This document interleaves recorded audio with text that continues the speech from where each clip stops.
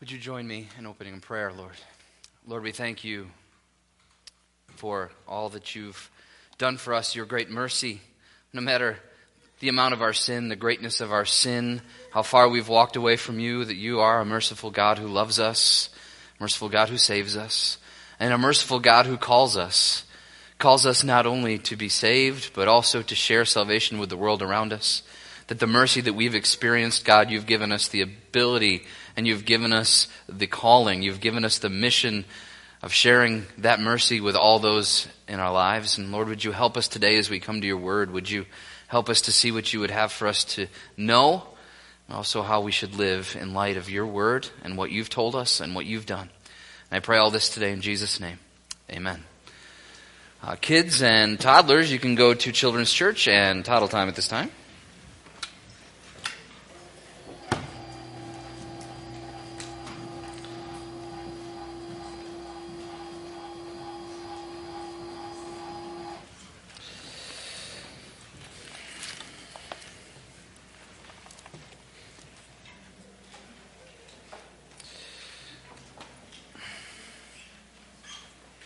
All right. Well, we are back in the book of Matthew. Last week, we looked at the end of chapter 9 and gave a little bit of a preview of chapter 10, not much, but we are going to dive into chapter 10 this morning.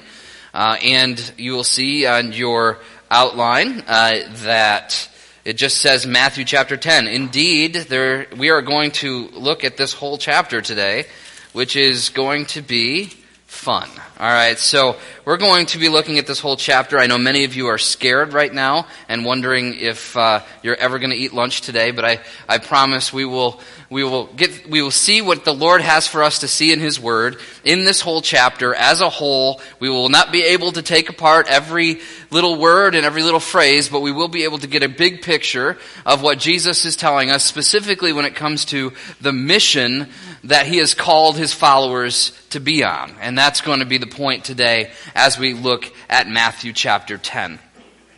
Again, if you've been with us, and many of you have, just a quick review. The book of Matthew, the overarching theme that we see is that Jesus brings the heavenly kingdom to earth. He is the Messiah, the one who has been promised, the King of all the world and all of the earth and all of the universe. And Jesus comes, yes, born as a baby, and then lives his life, dies for us. All of that happens here in the book of Matthew. We get to see who Jesus is, what he did, and how we should believe in him. And all of that points us to the fact that Jesus is the one who brings a new kingdom, the heavenly kingdom, to this earth. Both now, as he works now spiritually, but also one day when he sets everything right, he will be physically ruling over the world. But at this point, we see that Jesus, as he comes, brings the heavenly kingdom to earth. A new way of living, a new way of being. And that's what Jesus brings. And so throughout the book of Matthew so far, and we'll continue to see, is that we see Jesus is teaching with his authority. He's teaching with authority. He's teaching about the kingdom. He's teaching about how to live in the kingdom, what the kingdom is all about, and what kingdom living is.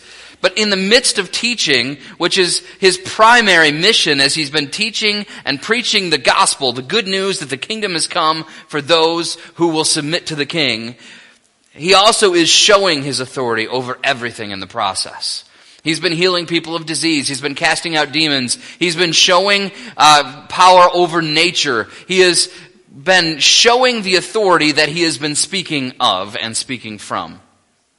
And so he's been doing that through the book of Matthew. This is going to continue. We've got to remember that Jesus is the one that holds the ultimate authority. He is the one that holds the ultimate power. He is the king, no one else, because that's going to be key today as we see what he does in chapter 10. And indeed today what we're going to see is that Jesus sends laborers out to be agents of the kingdom. Jesus sends laborers out to be agents of the kingdom.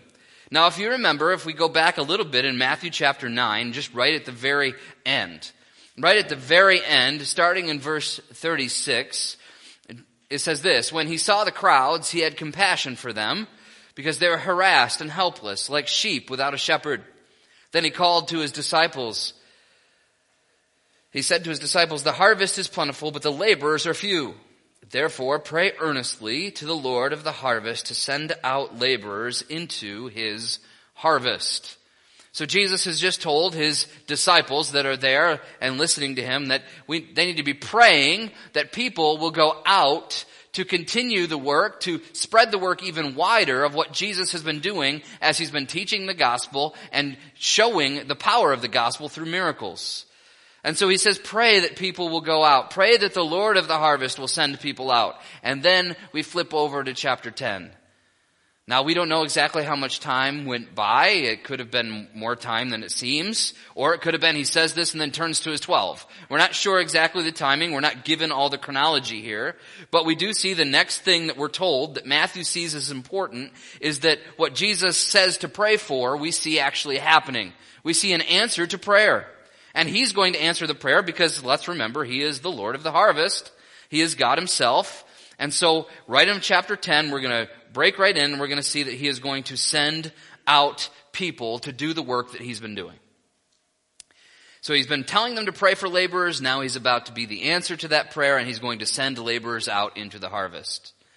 And so we'll read chapter 10 in just a moment. You'll see that the title of today is Not So Secret Agents. I'm going to use this word agent today a lot to talk about what Jesus is really having his disciples, his apostles do. An agent, if you look it up in the dictionary, is this: one who is authorized to act for or in the place of another, such as a representative, an emissary, or official of a government, or in this case, an official of a kingdom. See, what Jesus is going to do is he's going to send people out to be agents of the kingdom. Notice that as agents, they are not their own entity, they are not their own power, but as an agent is sent out, he represents the agency that is sending him. And in this case, it's the kingdom. There is a kingdom agency that we are called to, that the 12 are specifically called to here, but then it's going to also show that it's going to go down an umbrella to the point where we are also included in this mission that we'll get to by the end of our time.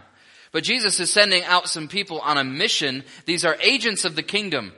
They don't have authority. Notice they are authorized by someone else. They are not finding their own authority, but they're going out as Jesus sends them to represent him to the world that he has for them to represent him to. And so Jesus is going to send out agents. But what we're going to see, and I'm getting ahead, but as we're going to see though, these are not agents that are meant to be secret agents that are supposed to be undercover for people not to know what they're about, but this is going to be agents that are going to be publicly showing and teaching the authority of Jesus. There'll be no question of what they are doing, and we're going to see that today as we look at chapter 10. So I believe the best way to do this today is we're going to go ahead and read the whole passage together. And part of the reason for that is what we're going to see is we get a little summary statement of what is happening. And then the rest of the chapter is going to be red words if you have the red letter Bible. Because the rest of the chapter, after the first few verses, is Jesus teaching. Again, it's another sermon that he's giving, but he's giving it to the people he's sending out to the mission. Now, as you remember, when we looked at the Sermon on the Mount, one thing that Pastor Justin kept calling it was not the Sermon on the Mount, but the Kingdom Life Discourse. Well, this is going to be Jesus' Kingdom Mission Discourse. He's going to be teaching not just how to live, but how to go on mission. And that's what Jesus is going to do in this chapter. So we're going to read it as a whole so we get the whole picture of what he is saying. So follow along with me. It will not be on the screen, I don't believe, unless they're throwing it up. Maybe they'll be nice to you. But if not, you're going to want to open your Bible or wherever you're reading scripture from, and we're going to read chapter 10. Okay, Matthew chapter 10. And he called to him his 12 disciples, and he gave them authority over unclean spirits to cast them out, and to heal every disease and every affliction. The names of the 12 apostles were these: first, Simon, who is called Peter, and Andrew his brother, James the son of Zebedee, and John his brother, Philip and Bartholomew, Thomas and Matthew the tax collector, James the son of Alphaeus, and Thaddeus, and Simon the Zealot, and Judas Iscariot, who betrayed him. These 12 Jesus sent out, instructing them, Go nowhere among the Gentiles, and enter no town of the Samaritans, but rather go to the lost sheep of the house of Israel. And proclaim as you go, saying, the kingdom of heaven is at hand. Heal the sick, raise the dead, cleanse lepers, cast out demons. You received without paying, give without pay. Acquire no gold or silver or copper for your belts, no bag for your journey, or 2 tunics, or sandals, or a staff, or for the laborer deserves his food. And whatever town or village you enter, find out who is worthy in it, and stay there until you depart. As you enter the house, greet it. And if the house is worthy, let your peace come upon it. But if it is not worthy, let your peace return to you. And anyone who will not receive you or listen to your words, shake off the dust from your feet when you leave that house or town. Truly, I say to you, it will be more bearable on the day of judgment for the land of Sodom and Gomorrah than for that town. Behold, I am sending you out as sheep in the midst of wolves. So be wise as serpents and innocent as doves. Beware of men, for they will deliver you over to the courts and flog you in the synagogues. And you will be dragged before governors and kings for my sake, to bear witness before them and the Gentiles. When they deliver you over, do not be anxious about how you are to speak or what you are to say, for what you are to say will be given to you in that hour. For it is not you who speak, but the Spirit of your Father speaking through you. Brother will deliver brother over to death, and the father his child, and children will rise against parents and have them put to death. And you will be hated by all for my name's sake, but the one who endures to the end will be saved. When they persecute you in one town, flee to the next. For truly I say to you, you will not have gone through all the towns of Israel before the Son of Man comes. A disciple is not above his teacher, nor a servant above his master. It is enough for the disciple to be like his teacher, and the servant like his master. If they have called the master of the house Beelzebul, how much more will they malign those of his household? So have no fear of them, for nothing is covered that will be revealed, or hidden that will not be known. For what I tell you in the dark, say in the light, and what you hear whispered, proclaim on the housetops. And do not fear those who kill the body but cannot kill the soul. Rather fear him who can destroy both soul and body in hell. Are not 2 sparrows sold for a penny, and not one of them will fall to the ground apart from your Father? But even the hairs of your head are all numbered. Fear not, therefore. You are of more value than many sparrows. So everyone who acknowledges me before men, I will also acknowledge before my Father who is in heaven. But whoever denies me before men, I will also deny before my Father who is in heaven. Do not think that I have come to bring peace to the earth. I have not come to bring peace, but a sword. For I have come to set a man against his father, and a daughter against her mother, and a daughter-in-law against her mother-in-law. And a person's enemies will be those of his own household. Whoever loves father or mother more than me is not worthy of me, and whoever loves son or daughter more than me is not worthy of me. And whoever does not take his cross and follow me is not worthy of me. Whoever finds his life will lose it, and whoever loses his life for my sake will find it. Whoever receives you receives me, and whoever receives me receives him who sent me. The one who receives a prophet because he is a prophet will receive a prophet's reward. And the one who receives a righteous person because he is a righteous person will receive a righteous person's reward. And whoever gives one of these little ones even a cup of cold water because he is a disciple, truly I say to you, he will by no means lose his reward. So that's Matthew chapter 10. As we jump in, we're going to break it up into 3 sections. And I'm going to draw out some verses as we look at general principles that Jesus is trying to communicate to his apostles, to his 12 disciples, and beyond. And we're going to see what Jesus is going to be saying. And so we're going to start with part 1, which is the first 15 verses. So chapter 10, verses 1 through 15. And we're going to start by seeing that Jesus sends his agents out with his power. Jesus sends his agents out with his power. We're going to see here that Jesus does not just say, hey, go and do something, but he gives them a specific purpose and he gives them power to do what he tells them to do. We see here that Jesus calls specifically the 12 apostles. Notice that it says it calls them the 12 disciples in verse 1, but then it says in verse 2 the names of the 12 apostles, and then goes through the names of the 12 apostles. So the disciples that are specifically in view here are the 12 apostles. Apostle, by the way, is really the Greek word that means sent ones who are sent. They're ones who are official sendees. Okay, they're the ones that are sent, and that's what Jesus is doing. He is sending his 12. And as he sends his 12, he gives them power, because we see that Jesus gives his authority for the mission. He gives his authority for the mission. He doesn't just give them a mission and let them go and flounder and try to figure out how to do it on their own. But instead, Jesus, as he gives them their mission, as he sends them out, as he sends the 12 out, he specifically gives him his authority.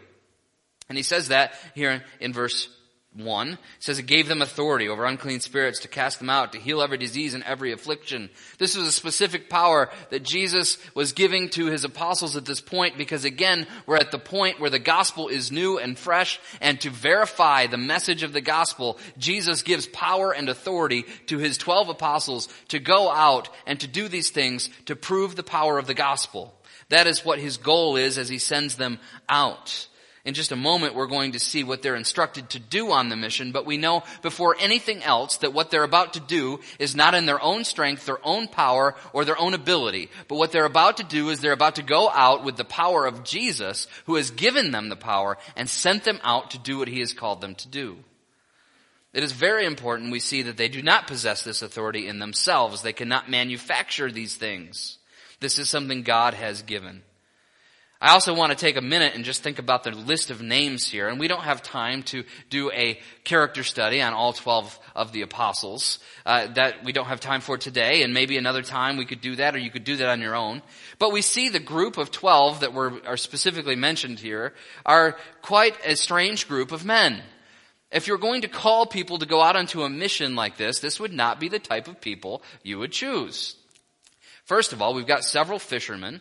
Fishermen wouldn't really be well learned. They wouldn't be rich or powerful or influential. They simply caught fish. And as we've seen, and we'll see again as we look at this, as Jesus has called these fishermen to now be fishers of men, and that's what's about to happen.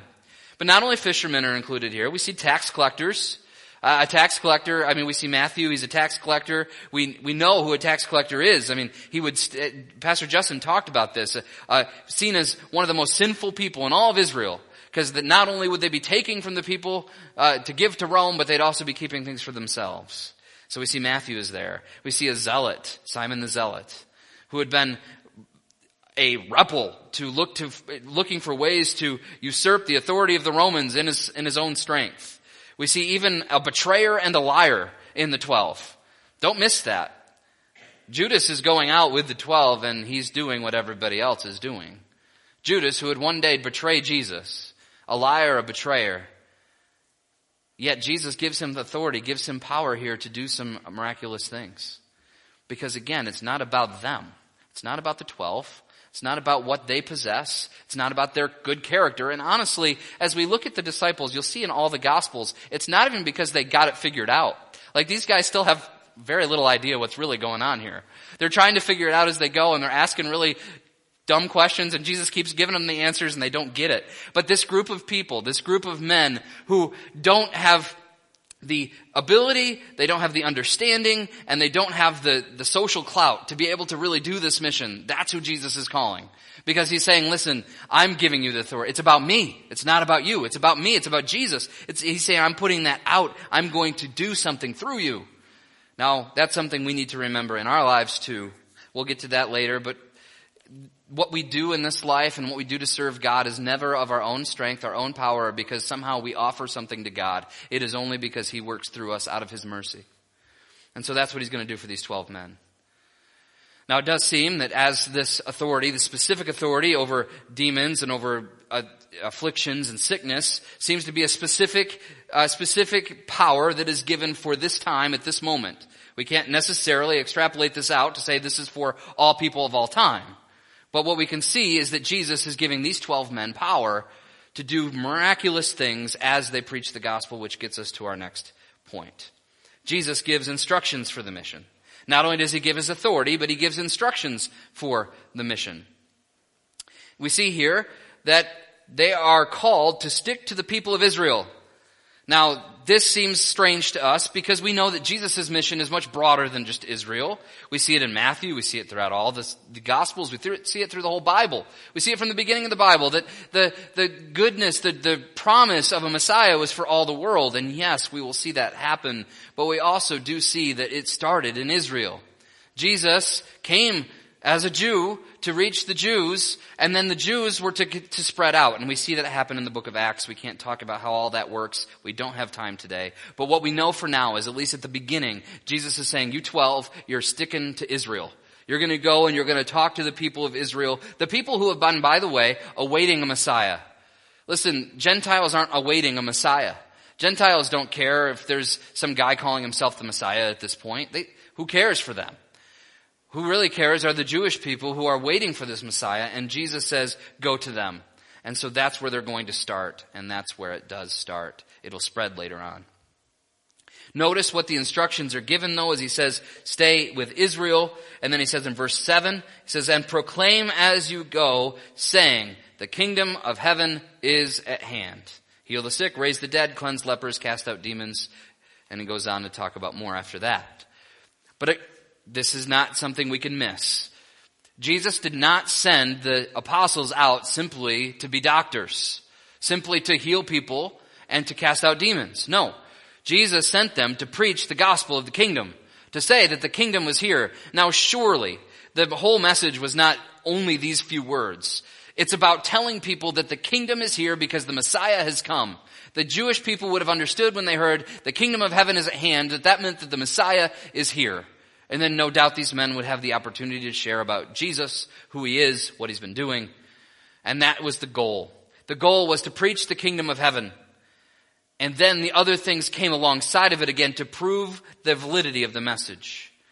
And so they were to share the gospel of the kingdom first and foremost, but then they were also to care for the needy. Don't miss this when it talks about who they're healing and raising and all these other things. Jesus is saying, well, who you're going to, not only are you going to be preaching the kingdom, but the people you're going to, you need to reach out to the needy and meet their needs. He says, heal the sick. So it's for sick people. He says, raise the dead. It's for dead people. He says, it's to cleanse lepers, those who are sick and outcast and diseased. To cast out demons, those who are opposed to God's work. And the whole point here is these are people who are oppressed. These are people who are sick, dead, and outcast of society. And that's who the disciples, who the apostles are called to go to. So they're going to Israel. They're going to those who are needy. Remember, go back to chapter 9. Jesus saw the crowds. He had compassion on them. And so now he's sending his apostles to those who he has compassion on. And so the instructions for the mission are to stick with Israel, to share the gospel, and to reach out to the needy. That's the instructions that Jesus gives. So not only does he give his authority and his instructions for the mission, but we also see Jesus gives provisions for the mission. Jesus gives provisions for the mission. As agents that he's sending out, he's not only going to give them his authority and also tell them what they need to do, but he's going to say, I'm going to make sure that what you're doing, you're going to be taken care of. So he has this whole section here where he basically says this: the mission that you're going on is not for you to make money, because the kingdom is free for all to enter. You didn't pay a price to get into the kingdom, and so therefore you can't have other people have a price to come into the kingdom. This would be different than any false teachers that we'll see throughout the Bible. Usually false teachers, they're all about, hey, if I'll give you this truth if you pay me. But this isn't what Jesus is saying. He's saying, you've received what you've received for free, so you're not going to ask people to pay. And he says you're not going to accumulate all these different things, whether it's money or silver, copper, bag for your journey, tunic, sandals, a staff, all of these things. He's saying you don't need to be accumulating things as you go through your mission. That's not what the goal is. The goal is to preach the kingdom and reach out to the needy. But then he says though, but you will find that you will be taken care of. That's really what he's saying. For the laborer deserves his food. The point is that God is going to provide. And how is he going to provide? Well, what we see here is the provision that he's going to give. Is he's going to provide welcoming homes for the apostles as they travel and spread the gospel. He talks about the fact that when you find a home that is welcoming, find a home that is worthy, one who is going to receive the message, then you can dwell with that home, and that home will take care of you. That's the promise that Jesus has given. Don't miss that here. Because we get so caught up in the next part where it says, hey, if they don't receive you, then you just need to leave, shake off the dirt off your clothes and go. But there are people who are going to receive the apostles, and that's where they're going to find their provision. They don't need to ask or to toil to get stuff, because God will provide through his people. That is the point here. God will give provisions for the mission. But yes, there is this section here then that says, for those who don't, those who aren't worthy, those who don't receive the message, those who reject the message and therefore reject Jesus and therefore reject God, what they're to do as the apostles is they're to move on, and I'll put it this way, shake it off.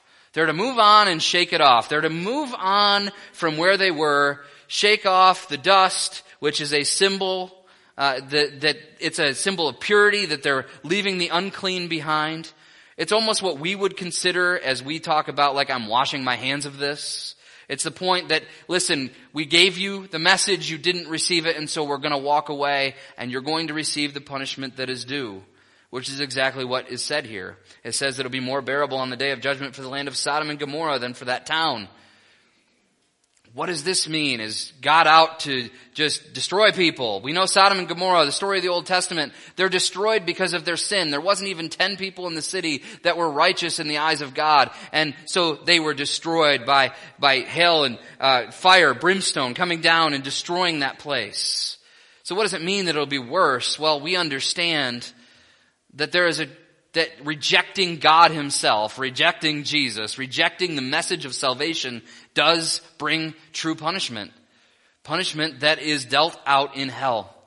A place where the mercy and goodness of God is distant. A place where God is there, but it is horrible to be in his presence because we don't believe in him or trust him or love him. That is what is promised for those who reject God, because they'll continue to reject God even in the future. And so yes, their punishment will be worse. But this is not for those who welcome the gospel.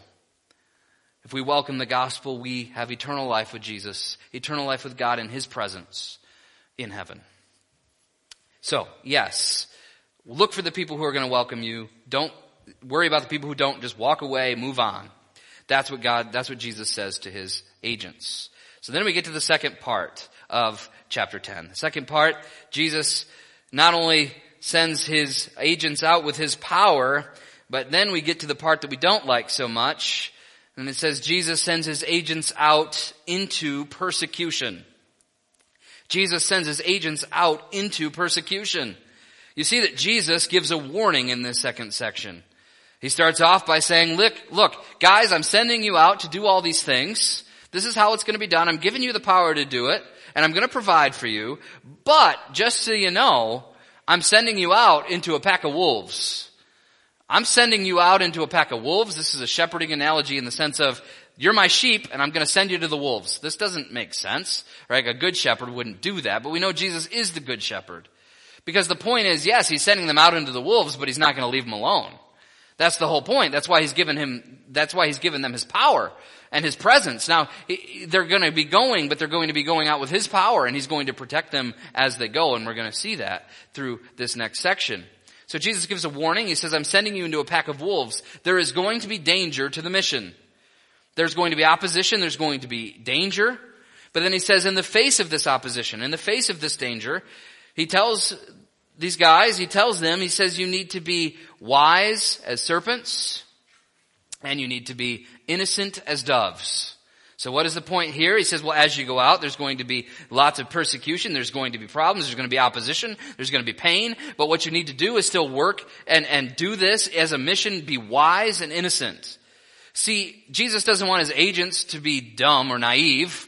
Like, he doesn't want them to go out and not be wise in the sense that they just are going to be naive about things and not really think things through and get themselves in trouble because of their own foolishness. But instead, if they get in trouble, if they're getting persecuted, it's only for sharing the gospel. But that doesn't mean that they can do really stupid things and say, well, it's just what I'm supposed to do. The point isn't to be naive. The point is to go to people who are going to listen and to know, like he just got done saying, if you're not going to be listened to, then get out. Like, that's wise. What would be unwise is to say, I know I'm not welcome here, but I'm going to make sure I'm going to live up my welcome. I'm going to outstay my welcome no matter what. And he says you need to be wise, but he also says you need to be innocent. And this is the innocent of doves idea. It's you need to be peaceful and gentle and innocent. That the reason that you're going to face persecution is not because of you being a jerk, but it's going to be only because of the message that you're bringing. And he says, so be wise and be innocent as you go out and even as you face persecution. Don't respond with belligerence. Don't respond with anger and revenge, but be wise and be peaceful. And so that's what he says. Notice, as then we continue to read on, and I know I'm going fast here, not only does he say to be wise and innocent, and that persecution is going to come, but he says persecution will come from religious Jews and also pagan rulers. In other words, no place is safe. There's no place you're going to be able to go that you're safe from persecution, because he talks about the synagogues. He talks about how you're going to be delivered over and you're going to be beaten and you're going to be flogged and all of these things. You're going to be brought to court in the synagogues, but he also says you're going to be dragged before governors and kings for my sake. So Jesus is saying, look, you're not going to be free from the Jews or the pagans who are ruling. That would be the Romans at this point. Where they're saying, look, you're going to get all kinds of persecution from all angles, and this is something to expect. This is not a good feel-good message that Jesus is giving at this point, right? He's saying, look, it's going to get bad. People are going to treat you badly, real bad. And that's what he says. But he says, verse 18, I love this verse in the midst of this, because he says, and you'll be dragged before governors and kings for my sake, to bear witness before them and the Gentiles. Interesting that Jesus has called them only to the Jews, but now he's saying, but as you go through these things, the Gentiles will also see your witness. Let's not lose that. That there is a point here that as they are going to be persecuted, it is going to serve as a witness for those persecuting them and also for those on the outside looking in. So persecution, yes, it's bad in the sense that it hurts us and it's suffering on this end of things, but it is something that can give glory to God as it stands as a witness for him. We will see that happen in the book of Acts if you remember the story of Stephen. You know, as he's stoned, people are watching, and eventually Saul, who's sitting there watching and consenting to it, will end up being saved.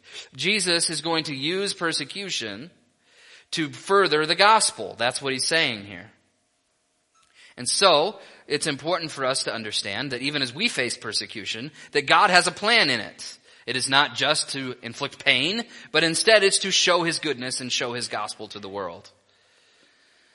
And so, there's great opportunity in the midst of persecution, and he gives some specific things to expect. So here we go. These just wonderful things that we should await. What these guys should await, what we should await as we follow Jesus and speak his name. Agents of the kingdom will be betrayed by their own family. They'll be hated, not only by their family, but by all. And they'll be falsely accused. Verse 25, when Jesus says, remember, just earlier, just the last chapter, in chapter 9, the Pharisees are saying that he is an agent of Satan. And he's saying, look, people are going to say the same thing about you because they said it about me. That's what Jesus says. So he says, not only are you going to be betrayed and hated, you're going to be falsely accused. I don't know about you, but the thing I hate most in life is being falsely accused of something. Where someone thinks something about me that isn't true. It drives me nuts. It makes me angry. And it's not a fun experience. And maybe you've experienced that. Betrayal, hatred, and false accusation are three of the biggest things that most people can't stand. Like, you can deal with somebody who just doesn't like you, but if they outright hate you, or if you're betrayed by somebody that's close to you, or if you are falsely accused for something you didn't do and somebody is making you out to be something that you're not, well, doesn't that just boil you up inside? But that's what the followers, the agents of the kingdom are going to experience. Again, at this point, seems very, very bleak. And then he says in verse 23, as he talks about the idea that when they persecute you in one town, flee to the next. For truly I say to you, you will not have gone through all the towns of Israel before the Son of Man comes. Really, the point that Jesus is making here is that the mission is not going to end. The mission is going to continue, and when the mission continues, persecution continues. A lot of times we might be able to get through something if we know it's going to end very soon. But the whole point here is what he's saying is, listen, the mission is going on. You're going to move from town to town. You're going to be persecuted in town to town. And it's going to continue and continue and continue. And that is what the promise is given, the warning that is given about persecution. But then there's comfort in the midst of this. Verses 19 and 20, we see that Jesus gives comfort for the mission. Jesus gives comfort for the mission. As much as he gives a warning, he then gives comfort. And he says, when these things happen, he says, don't be anxious. He says in verses 19 and 20, this is beautiful. He says, when they deliver you over, do not be anxious about how you are to speak or what you are to say, for what you are to say will be given to you in that hour, for it is not you who speak, but the Spirit of your Father speaking through you. This is a comfort. This is a promise. It says you don't need to be anxious about what you have to say or how you're going to act at that time where you're being persecuted, because God is the one who's going to use you and speak through you at that point. It goes back to what we've already talked about. It's through the authority of God that we are given a mission. These men are given a mission through God's authority, and therefore when they're in a tight spot, God will see them through and give them what they need to say. And that is a promise, and it's comfort. And it says those who endure to the end will be saved. We see that also in this passage. And the idea of this is that endurance leads to salvation. This is a point of when you're facing persecution. He's saying, guys, you're going to face persecution, and if you get through that and you endure through that, then think about what's on the other end. That's the point that Jesus is making here. Yes, endurance seems really hard and it seems really impossible right now, but think about what is going to come of it. The fact that you're standing on the name of Jesus and you're preaching the name of Jesus and you're doing his work, that is your salvation. That is what you can really look to. Even in the midst of the hardest times, that's what gives us the power to endure. Our power to endure when things go badly because we're Christians is not, we just need to make sure that we're strong enough, because we're going to make sure that we are powerful enough to get through it. We're strong enough, we're strong-willed enough. It's not about that. It's about the fact that God will see us through. It's about looking to salvation and knowing what he's done and who he is. And that will get us through. That will allow us to endure. Endurance is not something that we conjure up within ourselves, but endurance is something that God gives us.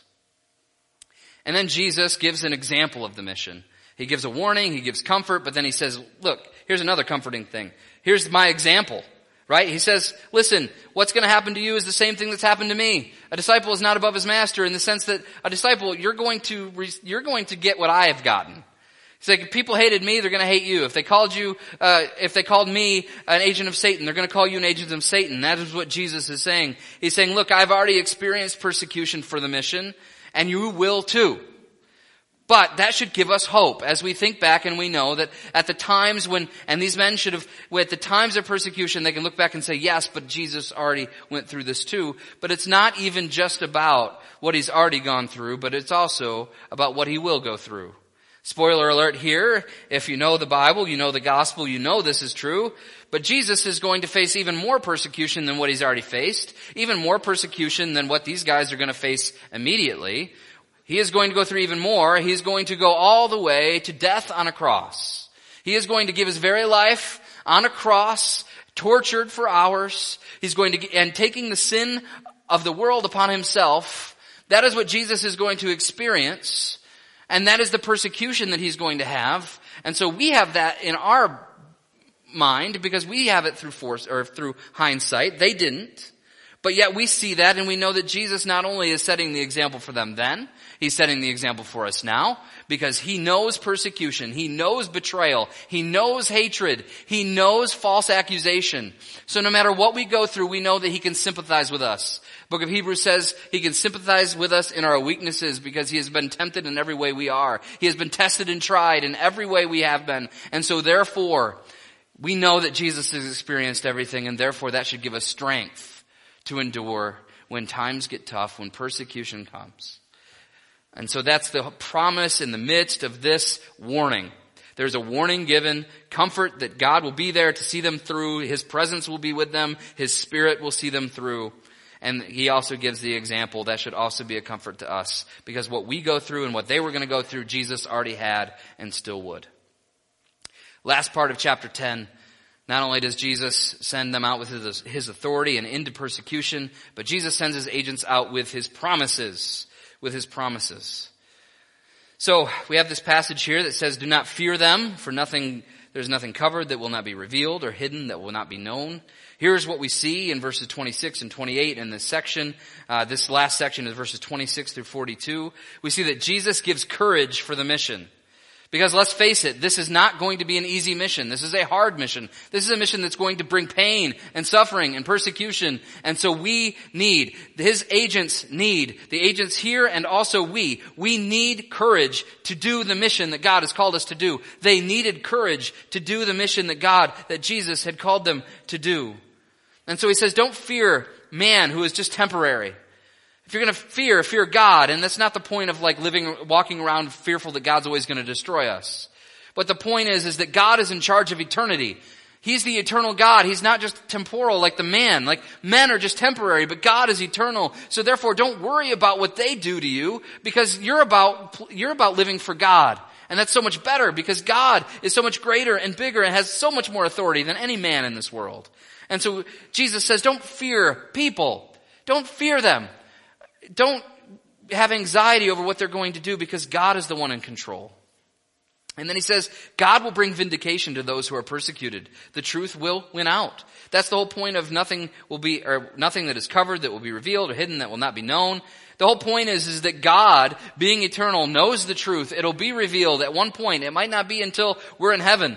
But the whole point is that we can have courage knowing that we don't need to fear man who is just temporary and can just do temporary things to us. But we instead revere and respect God, who is not only in charge of the body but also the soul. And that he will bring vindication to us. So if we're falsely accused or hated or betrayed, he will not falsely accuse us. He will not hate us. He will not betray us, because we are his followers. We are his agents. And that is the courage that we can have.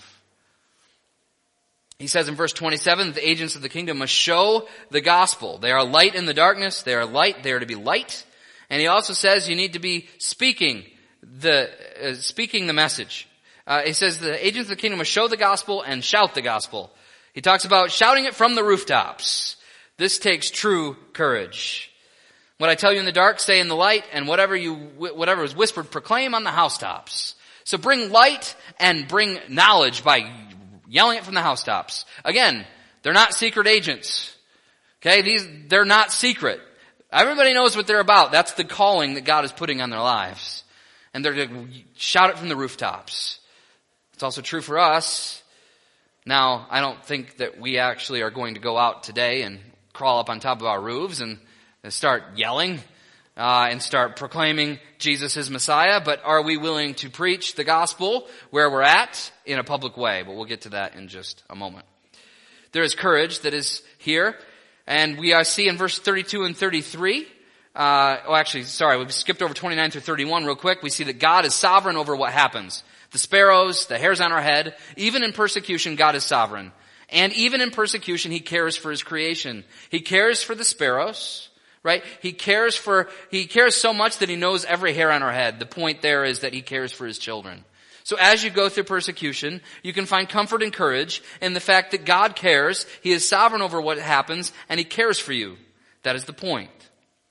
Verses 32 and 33 are often quoted many times, and many times are used to make people guilty. It says, for everyone who acknowledges me before men, I will also acknowledge before my Father who is in heaven. But whoever denies me before men, I will also deny before my Father who is in heaven. This is a hard statement, no doubt. But I don't believe that this statement was given to the apostles at this point to make them feel guilty. Like, oh, by the way, if you don't tell people about me, never mind, I'm turning away from you. It's not like this threat that Jesus is throwing out at them, but it's a simple truth that he's given. And that simple truth, as we are remembering that they are going out to people who are going to either receive the message or not receive the message. He's saying, listen, what you guys are about to do, you guys are going to be acknowledging me, and therefore I'm going to acknowledge you. But keep in mind that the people who don't listen, who are going to deny, that yes, I'm going to deny them, because the point is they don't believe in me, but you do. And so it's to give us courage and comfort, not to create guilt. That yes, our calling, our mission to acknowledge God before people, to have a public faith, is something that is, it's a given. If we follow Jesus, if we know Jesus, we will live a public faith. We won't be secret agents.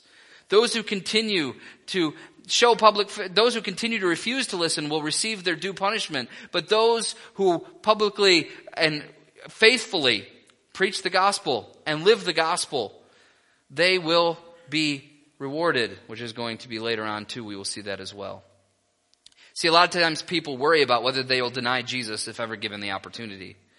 Many people I've heard said, I just don't know. If I'm ever persecuted, will I be able to stand up for Jesus?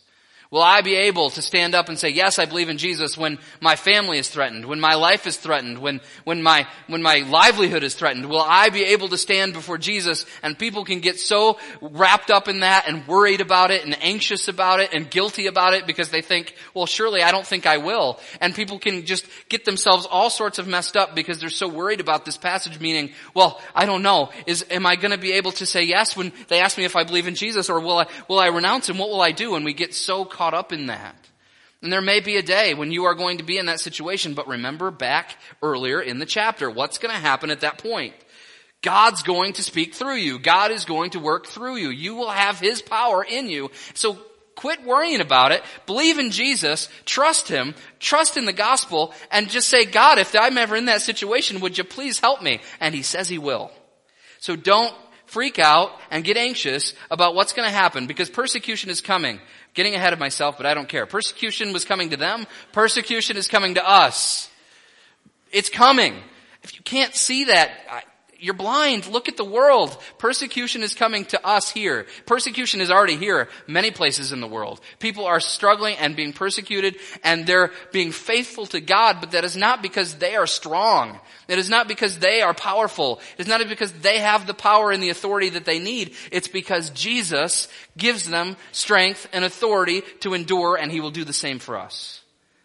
Don't get caught up in thinking that our endurance is about us. It's about him and his grace and his mercy. All right. That was not planned for that moment.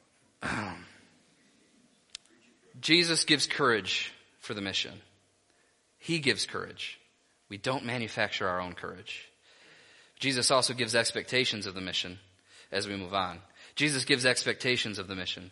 Being an agent of the kingdom will bring conflict. That's an expectation. It will bring conflict. If you are a person who likes people, which hopefully all of us do, but you don't like ever being in conflict, then it's going to be very hard to follow Jesus. And it is very hard to follow Jesus because none of us really like conflict. I can't say none. There are a few in here that probably do. But some of us, most of us don't. But the point here is that conflict is coming for those who follow Jesus. And that conflict will come against and with those people we care about the most, even our very family. That's what he's saying to the apostles. But this is also something that we can apply to us. Following Jesus and standing for Jesus and being agent of the kingdom will mean that sometimes, not in every case, but there is the possibility that even our own families will turn against us. And this is happening again all around the world as people will convert from one religion to Christianity, and their families will hate them and turn their backs on them and persecute them themselves. So the very people that we hold closest to us and dearest to us, those people, they could and might and most likely will have conflict with us over our following of Jesus if we are truly following him. And these are just a few examples, as he says, a father against his son, and a daughter against her mother, daughter-in-law against her mother-in-law. This is not a shot against in-laws, but the point here is that your very family structure might be interrupted and destroyed and torn apart by following Jesus. And that's okay. I know many people who will not make sacrifices for Jesus, and they use the excuse, and I've used the excuse before, well, what if my family shuns me? Or what if this hurts my family? We are to follow Jesus first and foremost, and that's what Jesus says. When he says, whoever loves father or mother more than me is not worthy of me, and whoever loves son or daughter more than me is not worthy of me. Keep this statement in context.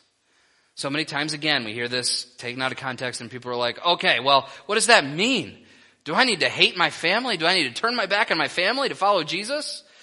Not necessarily, but maybe. But what the point is being made here in context is simple. If there's a conflict between your family and Jesus, choose Jesus. Let's not overcomplicate this. If there's a conflict between you and somebody else, and it's like, okay, I can either choose my family, my friends, my employer, fill in the blank. I can choose them, or I can choose Jesus. The answer is always Jesus. That's the point. Jesus is saying, no matter what it takes, your loyalty needs to be to me before anyone, including even your family. That is his point here in this passage. So these are expectations that it's going to bring conflict, even with those we love the most. And that our loyalty needs to be Jesus the King, even over our family when need be.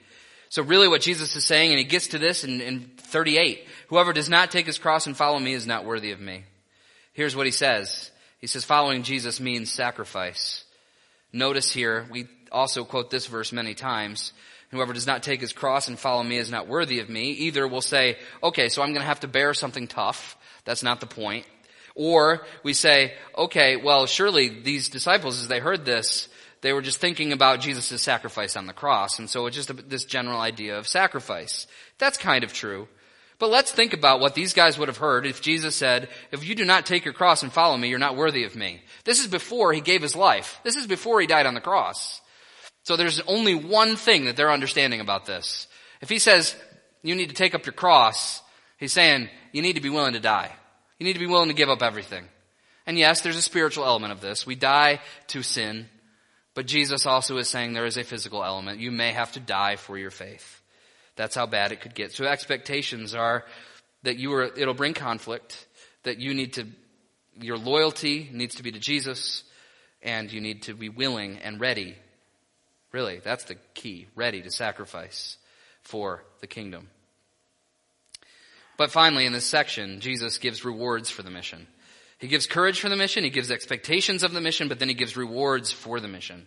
Giving up our lives for the mission of God is not really a sacrifice in the end, if we really think about it. Yes, it's physically a sacrifice, but what is going to happen on the other end is worth it. That is the point. What Jesus says here, right starting in verse 39, whoever finds his life will lose it. In other words, if you live for your own life, if you live for what you have here on this earth, you're going to lose it all. That's foolish. But he says, whoever loses his life for my sake will find it. Sacrifice results in finding true life in Jesus. So yes, it might hurt temporarily. Yes, there is a temporary sacrifice, but it's for reward. It's for what God has on the other side. Agents of the kingdom will receive true life, even if it means it's hard. We will have true life, true living, eternal life, yes, but even true life now, even though it might be hard and painful. It is simple, really. Those who receive the message of Jesus will experience eternal rewards that we can't even imagine. Rewards go to the agents and also those who listen, verses 40 through 42. Do we know what exactly all these rewards are going to be? We could probably study it out and have a decent idea, but what we do know is one thing that is very clear from all of Scripture, is that the one reward that we need, the one reward that we want, the only reward that matters, is Jesus himself. Jesus is going to give eternal life, and his presence is what eternal life is all about. It's about being with him and living with him forever. That is real life. No matter what sacrifice might be made, there is a reward on the other end. And we don't, and so many times we feel guilty about that. Like, am I only obeying God because I want a reward? Well, okay, yeah. If that's your whole purpose in life is just to figure out how you can get rewards, then there's probably a problem. But listen, Jesus says so many times, the Bible says so many times, all the New Testament writers say over and over again that following Jesus, completing the mission, going on mission, doing what Jesus asked to do, and living your life for Jesus is rewarding. That is a truth that you can cling to. So when things get tough, when things get hard, you can repeat to yourself, it's worth it. It is worth it. Whatever I have to go through, what's on the other end is so much better, so much greater, so much wonderful. It doesn't matter what happens right now. I'm willing to follow Jesus and speak for Jesus no matter what persecutions I face, no matter what sufferings might come my way, because what's coming is better. His reward is better. Even if we don't understand exactly what that might always look like, eternal life with the presence of Jesus forever is the only reward we should want, and it is the best thing ever. And so that's what we see in chapter 10 in a very short way, actually, believe it or not, even though it's been long. Chapter 10, we see that Jesus sends his agents. Jesus sends his agents with his authority. Jesus sends his agents out into persecution. He sends his agents with his promises. And so we can have courage and comfort, because even in the midst of the hardest times, and this is what I'm getting away from the fact that he's been talking to the 12, because we know that the Bible is not just for the 12, it's for all of us. But he was telling the 12, listen, there's persecution coming. You need to preach the gospel, and you need to show the gospel. And while you do that, things are going to go badly for you, but don't worry, I've got it. I'm going to give you courage. I'm going to give you comfort, and there's a reward on the other end. Man, we could have saved a lot of time if that's how I just said, right? So Jesus says, go out, preach the gospel. It's going to get bad, but it's going to be great. It's going to be bad, but it's going to get great, because I'm going to give you rewards. That's what Jesus is saying here. So a couple last questions to ask as we conclude. First of all, simply, are you a member of the kingdom of Jesus? Because the truth of the matter is none of this matters. You can't be an agent to be sent out to share the good news of Jesus if you are not in the kingdom yourself. And the way to be in the kingdom is simply to believe in the King, the one who came to live his perfect life. Jesus Christ came to live a perfect life, die on the cross to pay for your sin, the times you've turned away from God. And he says, just believe in me, trust in me, turn to me, and have salvation and have life, and you'll be part of the kingdom. I died and then I rose again to show that I am more powerful than sin and death or anything else this world throws at you. Just trust me, submit to me, and turn away from your sinful way of life and just turn towards me and trust me. That's what Jesus says throughout Scripture. So if you've not been a part of the kingdom of Jesus, then today is the day that you can just call out to Jesus and ask him for forgiveness, ask him for salvation, because he is the one and the only one who can give it. Next question is, are you an agent of Jesus on mission to make disciples? Notice that this passage was the kingdom mission discourse, but Jesus gives another kingdom mission discourse at the end of Matthew. Matthew chapter 28, verses 18 through 20. Notice the similarities here, and then we'll get to the point of what we should be doing. So he gave a mission to the 12, but we also know that the mission is ours. And he says it here in Matthew 28, 18 through 20. And Jesus came and said to them, all authority in heaven and on earth has been given to me. Go, therefore, and make disciples of all nations, baptizing them in the name of the Father and of the Son and of the Holy Spirit, teaching them to observe all that I have commanded you. And behold, I am with you always to the end of the age. I wish I had more time to unpack this, but we see here that Jesus' authority is the reason that we can go and make disciples of all nations. So it's changed a little bit, right? So we're going to all the nations, not just to Israel. And the purpose here is to baptize and to teach and to make disciples. That is the mission that we're all given. And as we do that, remember the power that we have is his authority. He started by saying, I have authority in heaven and on earth. But then at the end he says, and behold, I am with you always to the end of the age. The mission that we are called to spread the gospel, to make disciples, to baptize and teach, and to show the world who Jesus is. That mission that we've been given as agents of the kingdom is for us, but it's not about us. It's not for us to be able to manufacture strength to do. Instead, it's through the authority of Jesus as he is present with us. It's through his power and his presence that we can be witnesses for his kingdom. Let's not forget that. And so the question is are you an agent of Jesus on mission to make disciples? Have you submitted yourself to Jesus to the point where you are truly living for Jesus and teaching and preaching the gospel to people in your life, not in your own strength, but in his? And if you're not, then you need to pray and ask him to give you that strength, to give you the words you need. And then finally, the last question that all of us need to consider is, have you considered and embraced the cost of living for Jesus? Have you not only considered the cost, count the cost. Many times that's how we will phrase that. But have you counted the cost? Have you considered the cost? And have you embraced the cost of living for Jesus? Or are you still trying to figure that somehow you can follow Jesus without experiencing the cost? That somehow you can be different and you can get around. You can find a loophole around following Jesus that costs anything. Because that's not really following Jesus. Just going to throw that out there. If it's not costing you anything, then it's not really following Jesus. Following Jesus leads to the fact that there will be a cost to be paid, but it's a cost that is worth paying. I love the passage, 1 Peter 4, 12 through 14, last passage of the morning. 1 Peter 4, 12 through 14. Says this, "Beloved, do not be surprised at the fiery trial when it comes upon you to test you, as though something strange were happening to you." So in other words, expect persecution, same thing Jesus just said. But then it says this, but rejoice, even in the fiery trial of persecution and hatred and betrayal and false accusation, all those things. But rejoice insofar as you share Christ's sufferings. He's already gone through it. That you may rejoice and be glad when his glory is revealed. If you are insulted for the name of Christ, you are blessed because because the Spirit of the glory and of God rests upon you. If I'm going to sum these words up, and we're going to sing it in just a moment, I'm going to sum these verses up very simply. Following Christ is hard, but he's worth it. Following Christ is hard, but he is worth it. And with that in mind, I know it's late, but we're singing this song anyway. Worship team's going to come up and we're going to sing, I hope, He's Worth It All. That was the plan, right? Okay, awesome.